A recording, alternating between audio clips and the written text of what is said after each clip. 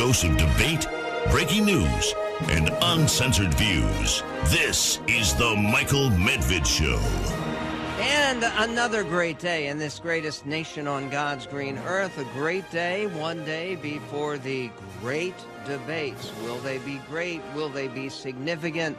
Will there be a comeback by Ron DeSantis, the main challenger to President Donald Trump for the Republican nomination for president?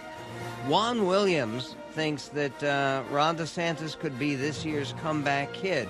We'll be speaking to Juan Williams coming up of Fox News later on the Michael Medved Show. We're also going to be speaking to Henry Olsen of the Washington Post, who says it's about time that everybody, yes, including Democrats who are very skeptical about the whole issue, began to take the Hunter Biden involvement with his father very seriously, because it could be a devastating scandal that completely derails the Biden presidency. We'll be speaking to Henry Olsen of the Ethics and Public Policy Center coming up on the Michael Medved Show. There's also a piece in the Washington Post that basically says American democracy is cracking. It's breaking. It's not functioning. And just about the only thing that Americans seem to be able to agree on is that our governmental system doesn't work. Why not? The Washington Post takes the radical position that it's because of failings in the Constitution that nobody has the guts to approach or to fix. What are some of them? We will get to that on the Michael Medved Show. And what does the tattoo revolution, where there is now a Pew Research study that suggests that 1/3 of all Americans have tattoos, and about 20% of Americans have more than one. And that's going up. It's going up particularly among young people. The only group of people not getting inked tend to be elderly. What does that mean politically? What's the division on tattoos and politics? We will get to that as well on the Michael Medved Show. And good news about detecting COVID-19. Apparently, dogs, it has now been established, can detect COVID-19 infections faster and more accurately than conventional technology, according to the new research. We will cover that as well. But first up, there was a quick trip, and it was a quick trip, less than 24 hours total, for the President of the United States to travel. What is it? It's 7,000 miles for the President of the United States to go from Washington, D.C. out to Lahaina and Maui. Well, he made the trip, and the headline in the Wall Street Journal, Biden pledges aid for devastated Maui. And the lead says that President Biden, having known what happened to President Bush because he didn't pay quick, rapid, and meaningful public attention to the devastations of Hurricane Katrina, it wrecked his presidency. Could the problem in Maui have the same impact on Biden? The Wall Street Journal says President Biden visited wildfire-ravaged Lahaina on Monday and pledged that the effort to rebuild would be guided by local wishes. The country grieves with you, stands with you, Biden said in brief remarks near the iconic Lahaina banyan tree. The President and First Lady Jill Biden met with first responders, emergency personnel, and state and local officials during their visit. They walked through some of the burned-out streets, seeing blackened remains of homes with the air still smelling of ash. One of the things that helped President Biden visually is he's about 6 feet tall. And the governor of Hawaii and the governor's wife, Dr. Josh Green, who is the governor of Hawaii, is not a tall person. And so when you see them walking together, Biden sort of towers over the other people. But in terms of his rhetorical eloquence, he didn't particularly tower over everybody. In fact, it is more incomprehensible and somewhat incoherent description of his emotions. For instance, this effort to console the victims of the Hawaiian wildfires and the devastation in Lahaina on the island of Maui. This is 4.1.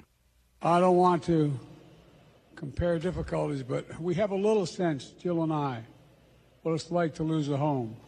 Years ago, now 15 years ago, I was in Washington doing Meet the Press. It was a sunny Sunday, and lightning struck at home on a little lake. It's outside of our home, not a lake, a big pond, and hit a wire and came up underneath our home into the heating ducts, the air conditioning duct. To make a long story short, I almost lost my wife, my 67 Corvette, and my cat. But all kidding aside, I watched the firefighters, the way they responded. Okay. Again, he's trying to sound sympathetic, but does this make sense? And again, we all know about the 67 Corvette, which was a gift from his father, and that has very passionate feelings about. Okay. But really, is this comparable, a fire that almost started, to the kind of losses that people have undergone in Maui, where they now say there are 119 people who died? There's still more than 800 who are still unaccounted for, missing. At a separate event on the island, he also brought up past tragedy, which seemed to have almost no connection with what the people in Maui have experienced. This, again, is the President of the United States. We've surveyed the damage from the air as well. The devastation is overwhelming. To date, 114 dead, hundreds of people unaccounted for. I remember when I got the call, my first wife and daughter, I was a young senator, and I got a call in Washington. I hadn't been sworn in yet. I wasn't old enough. And I was hiring staff in the Capitol at Teddy Kennedy's office. And I got a phone call saying from my fire department, and the young first responder kind of panicked. You got to come home. There's been an accident. I said, what happened? He said, your wife, she's dead. Come home. Come home. The tractor trailer had broadsided her and killed her in a car accident along with my little daughter. And I remember all the way down from Washington home wondering what a lot of people here are wondering. What about my two boys? How are they? They were in the car. I never got a read on that. Were they going to be all right? They were badly injured. Were they going to make it? Had they made it? Wasn't until I walked into the emergency room that I saw that they were there. Okay, obviously this is an unspeakable tragedy that occurred right before he was sworn in at age 30 as a U.S. Senator in 1972.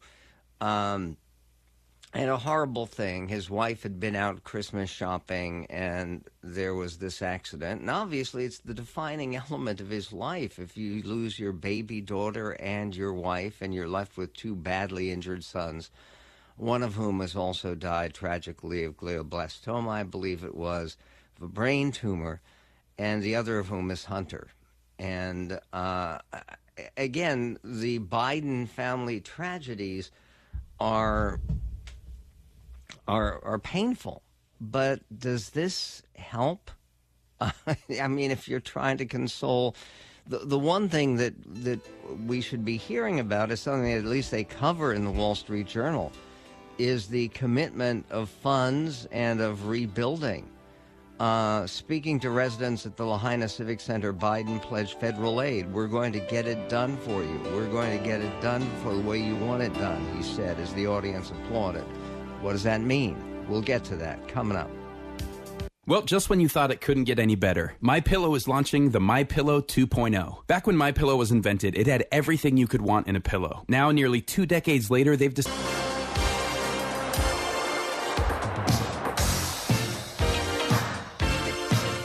And on the Michael Medved Show, everything is connected in recent history. Joe Biden made a quick trip out to Maui to try to comfort people about the undescribable tragic losses that people experienced, with over 100 people confirmed now dead. Of the more than 2,000 people missing at the beginning of the disaster response, more than 1,280 have since been located and are considered safe, said the mayor of Maui County, who's been in a great deal of trouble. He's gotten a great deal of criticism. His name is Richard Bisson. This is 2 weeks after the fire, nearly. And one of the things that people remember about this, there's a piece by Tevi Troy, who's a presidential historian. He's director of the Presidential Leadership Initiative at the Bipartisan Policy Center and the author of Shall We Wake the President? 2 Centuries of Disaster Management from the Oval Office. And he talks about the experience of George W. Bush, who was on vacation when the horror of Hurricane Katrina hit. He writes, the scenario on Maui is reminiscent of the one George W. Bush faced 18 years ago during Hurricane Katrina, which devastated New Orleans and the Gulf region. Mr. Bush was vacationing at his Crawford, Texas ranch. He initially didn't go to New Orleans. Sound familiar? Citing the legitimate excuse also used by Biden that presidential visits require first responders to divert resources from rescue efforts to presidential logistics and security. That's part of what Biden said. He said that the reason he had given his answer no comment when he was asked to comment, and he was getting into his car, and he said no comment about the Maui fires. And part of the reason he didn't rush out there immediately is because he said he didn't want to get in the way. Okay, fair enough. Mr. Bush did, however, return from Crawford to Washington. On that trip, he flew over the affected area for 35 minutes. The resulting picture of him looking down on devastated New Orleans, but not stopping there, was one of the worst images of his presidency. Mr. Bush clearly botched the initial response to the disaster. A president gets one shot to show compassion, and Mr. Bush missed it. And President Biden, well, it's a different situation, of course, and it is the scale of the homelessness and the dislocation is not comparable. Partially because New Orleans is a big city, and Lahaina is not. And yet the suffering and the horror and the connection with big international issues like climate change, it's all there, and it's part of it. And obviously, Joe Biden could have done better. What's an example of doing better with this kind of thing? In 2012, when Barack Obama was running for re-election against Mitt Romney, if you look at the exit polling, the reason he won that election was because of his handling of the tropical storm Sandy that had devastated the New York, New Jersey area. And you may remember that somebody else who's much in the news today, the governor of New Jersey at the time, Chris Christie, appeared with the president. They both looked concerned and compassionate. They toured the area. And it's not quite true that Chris Christie kissed Barack Obama, but he gave him a big hug. And that was a leading Republican and the Democratic president. And when you actually read the exit polling from that particular campaign, it was a very close race, and it ended up being a close result between Mitt Romney and Barack Obama. But when it came to the percentage of people who said that their main issue that led them to vote was the president's handling of Tropical Storm Sandy, for which Obama got lots of praise, including praise from Chris Christie. It was over 10% of the total electorate, which was more than the difference, considerably more than the difference between Obama and Romney in that race. Joe Biden isn't going to get any benefits like that from his, I'm sure, well-intentioned but less than inspiring efforts to try to connect with the devastation in Lahaina. Tevi Troy, in his piece about George Bush, says, less remembered is the care Mr. Bush showed the area after his initial flop. He visited the area repeatedly. When he went to commemorate the first anniversary of Katrina, it was his 13th visit in the region since the hurricane attack. First Lady Laura Bush joined her husband, her 14th trip to the area. The administration directed significant resources to the region as well, $140 billion on recovery. In the aftermath of the hurricane and the institution of a charter school program and other school reforms in New Orleans, Mr. Bush had insisted that the system not only be rebuilt but improved. City graduation rates grew to 78% in 2021 from 56% in 2005. In other words, President Bush made up for it. He didn't get credit for it. He's a Republican president, and Republican presidents tend not to get generous treatment by news media. But surely President Biden is going to have to do something more for a very democratic state, by the way. Hawaii is arguably the most democratic state in the country, and his connection with Hawaii not enhanced by, it's not enhanced either by his announcement of a new student debt repayment program called the SAVE Plan. This is after the Supreme Court struck down Biden's initial student loan debt consolation plan. Here's the president speaking briefly about his new scheme. Clip 7. Today I'm proud to announce a new program called the SAVE Plan. It's the most affordable student loan plan ever. And here's how it works. To pay back that loan, you had to pay 10% of your discretionary income. That's all the income available to you after you pay for food, housing, and all your basic needs. Under my new plan, we're reducing that payment to just 5% of your disposable income.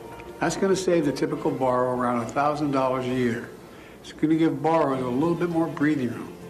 And if your annual income is less than $30,000, your monthly payment will be zero until it gets above $30,000.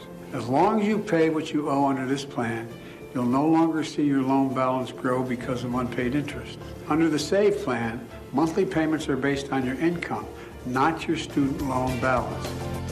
And who's going to pay for all of this? The American taxpayer. Meanwhile, there continues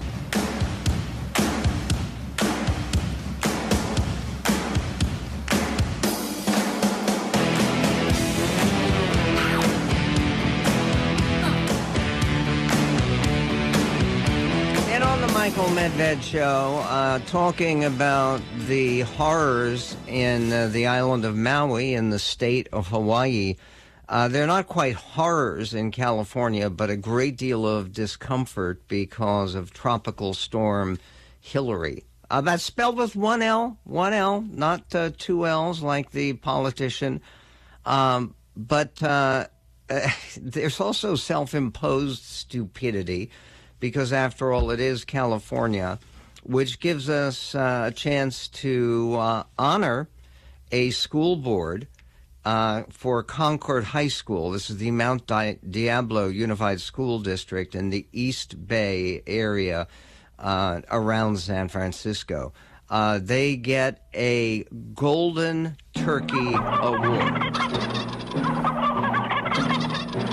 Bigger than the Academy Awards. First and foremost, I'd like to thank God. Groovier than the Grammys. I would like to thank my wonderful agent. And more powerful than the People's Choice. I would like to share this with every single senator. Now, it's time for another Golden Turkey Award nomination. Woo-hoo! Thank you so much! Okay, this is incredible because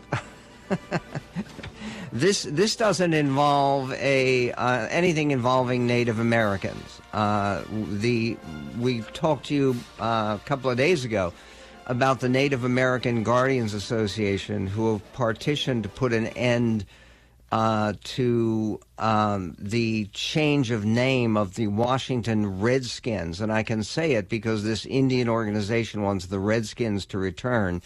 And instead of following the Commanders, they are now the Washington Commanders. And like the Cleveland Indians are now the Guardians. Okay. What was the problem in Concord High School?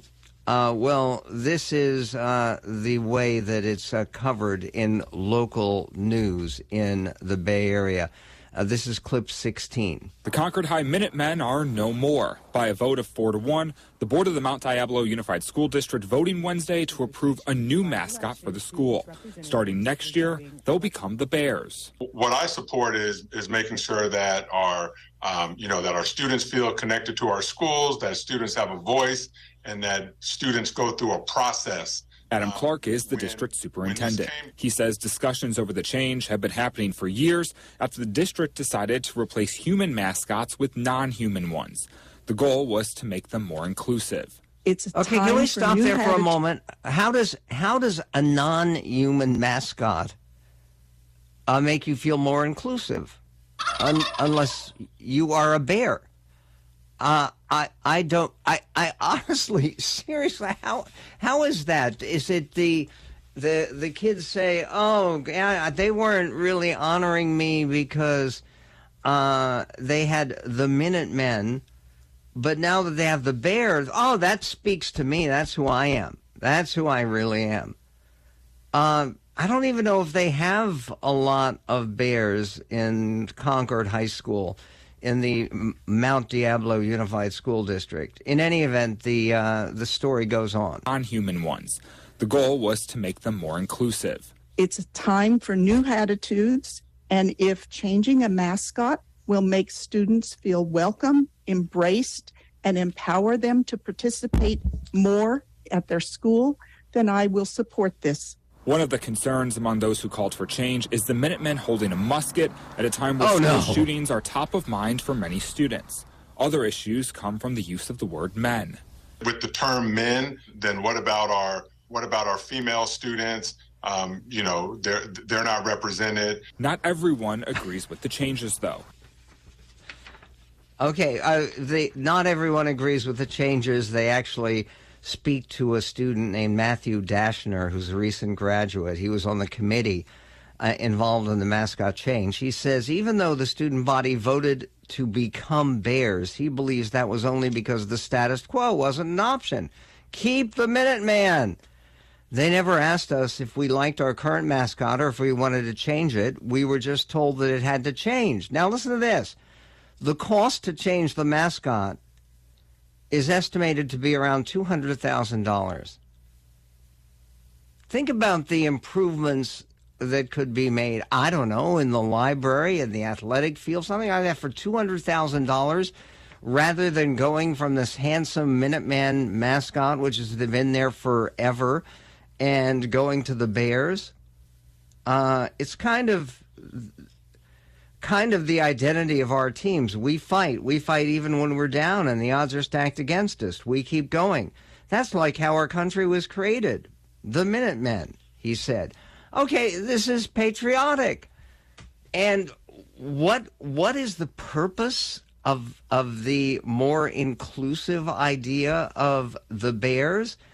See, this is part of what I think is bothering people about life in these United States right now.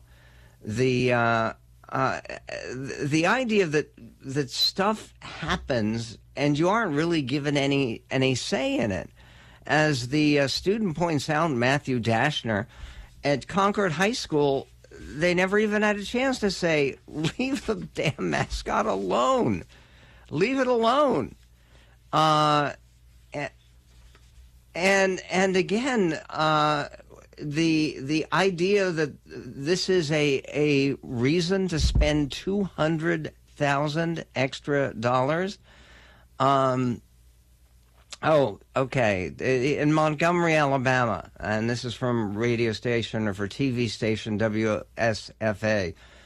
Along with new names, 2 Montgomery public schools also have new logos and mascots. Dr. Percy Julian High School's mascot will be a phoenix. JAG High School's mascot will be a jaguar. No official colors have been announced.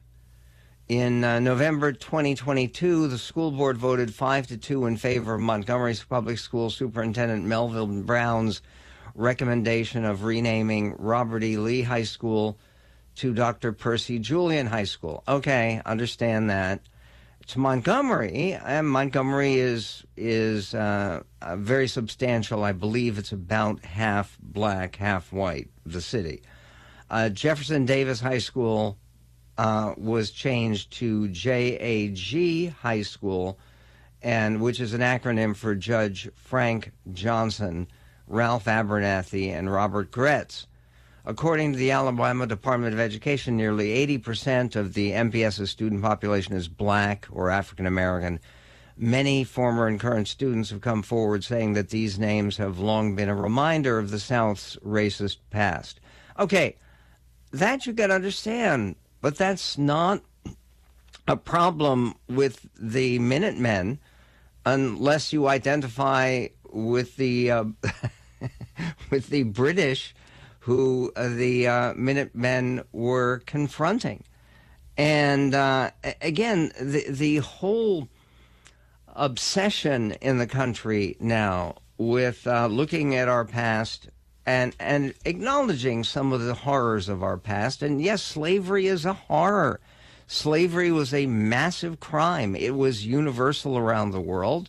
It needed elimination. It didn't belong in the United States, as a number of people like George Wythe said at the Constitutional Convention way back in 1787. And do I think it's, I can understand why you wouldn't want high schools or schools honoring Confederates for the dishonorable decision to attack the United States, of which they were, many of the military people were officers. Yeah, that's understandable. But again, then to be going after Minutemen, a different priority. We'll be right back. 1-800-955-1776. The Michael Medved Show. That's 1-800-955-1776.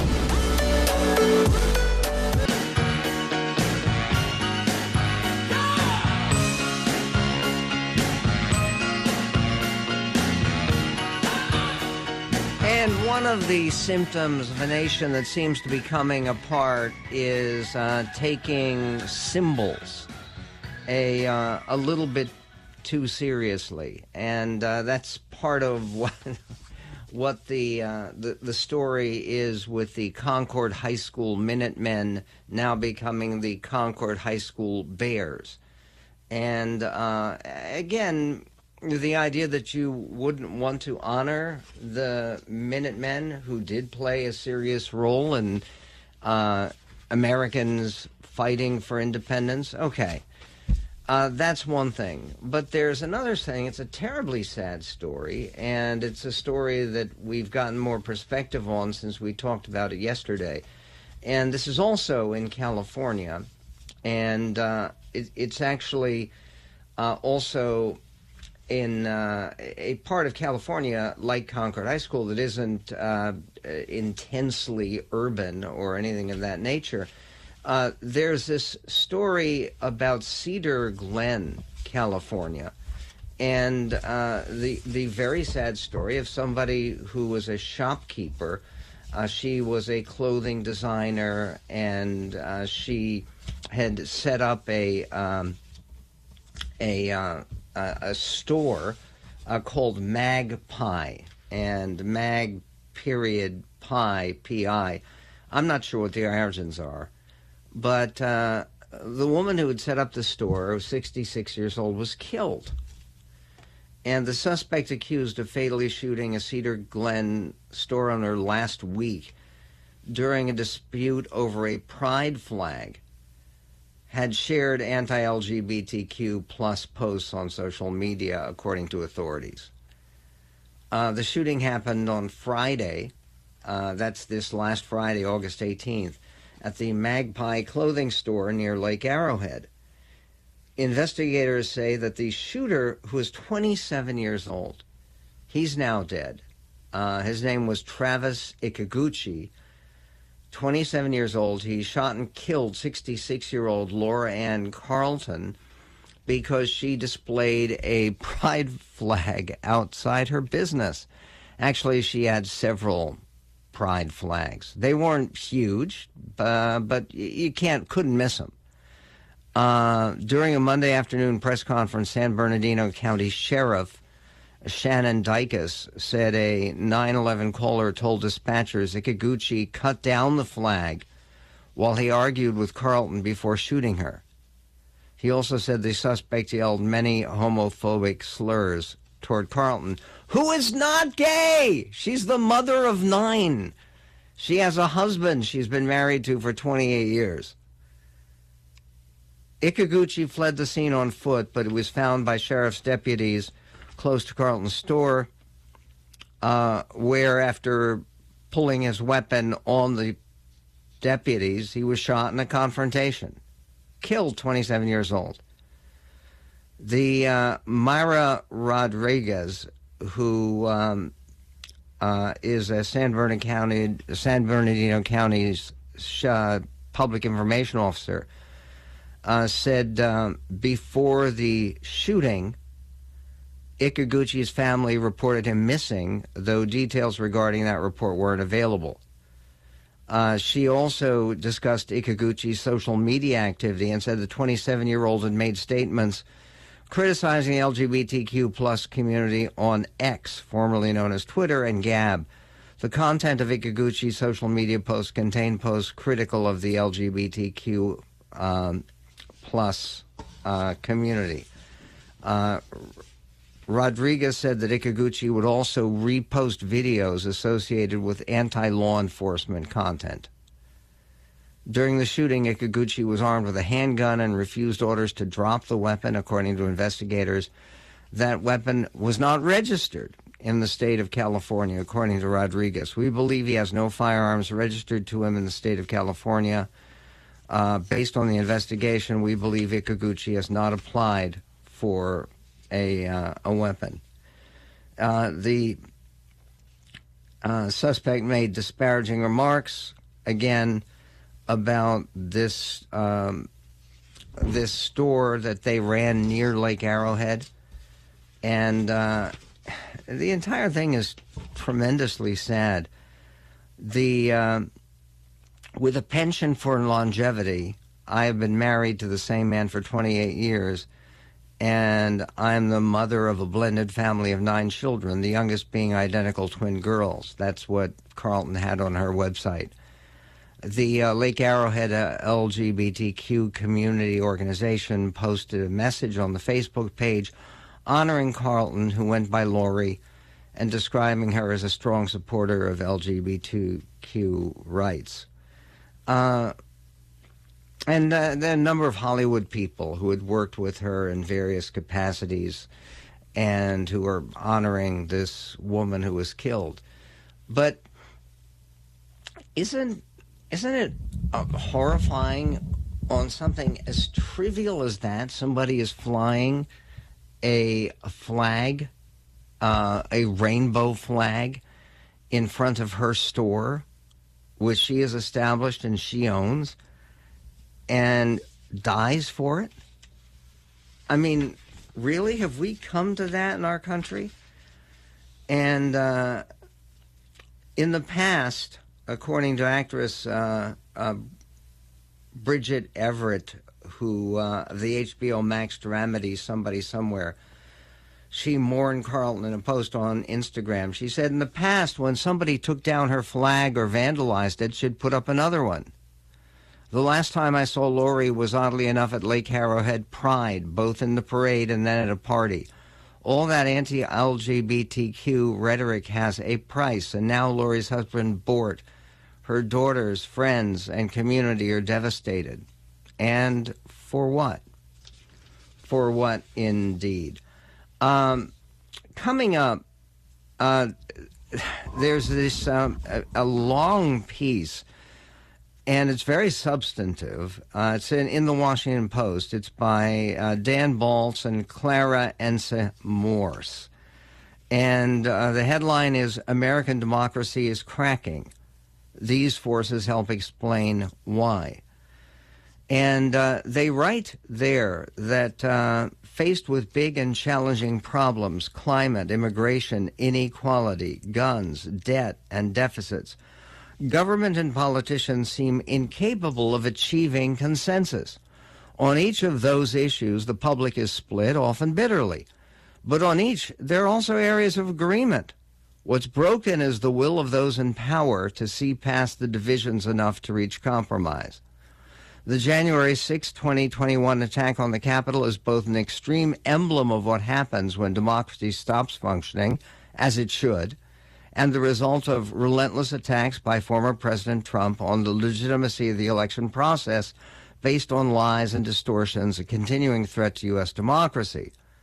In more routine ways, the political system feeds frustration and discontent with its incapacity to respond to the public's needs. There is little on the horizon to suggest solutions. The newer element, which has gathered strength in recent decades, and what they're talking about is this newer element driving the country apart, is the deepening polarization of the political system. Various factors have caused this. Shifts within the two parties that have enlarged the ideological gap between them, and geographic sorting that has widened the differences between red and blue states, a growing urban-rural divide, and greater hostility among individuals toward political opponents. The result is that today, a minority of the population can exercise outside influence on policies and leadership, leading many Americans increasingly to feel that the government is a captive of minority rule. Do you believe that? Is that a problem that we have to confront? And then they bring up what is a striking, it's more than a coincidence, but they bring up the fact that twice in the past 2 decades, the president was elected while losing the popular vote, George W. Bush in 2000 and Trump in 2016. That had happened only 3 times in the previous 200 years. The dynamic extends beyond the presidency to all the other branches of government. Is the government now controlled by a small group of people? Call them elites, call them whatever you want.